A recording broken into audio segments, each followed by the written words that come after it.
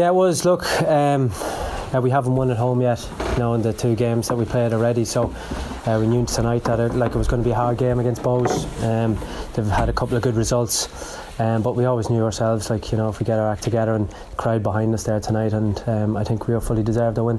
The few home games you played this year, you started slowly and you didn't get any much from the game. You started with confidence tonight. Yeah. Look, we did, and the crowd have stuck with us, so we have to thank them as well.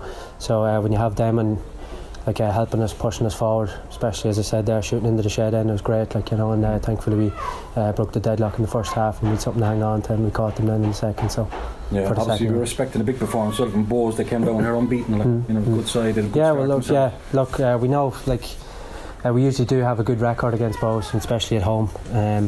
We've done that in the semi-final at the Cup last year. We took them down here and we beat them, I think, convincingly enough. I know it was only 2-1, but I think we fully deserved it. And there tonight, we knew if we stuck to our game plan that we'd have no problems. And thankfully, the boys at the back there, we kept a clean sheet. That's two clean sheets now at home. So we're happy with that. So it's something to build on for. Yeah.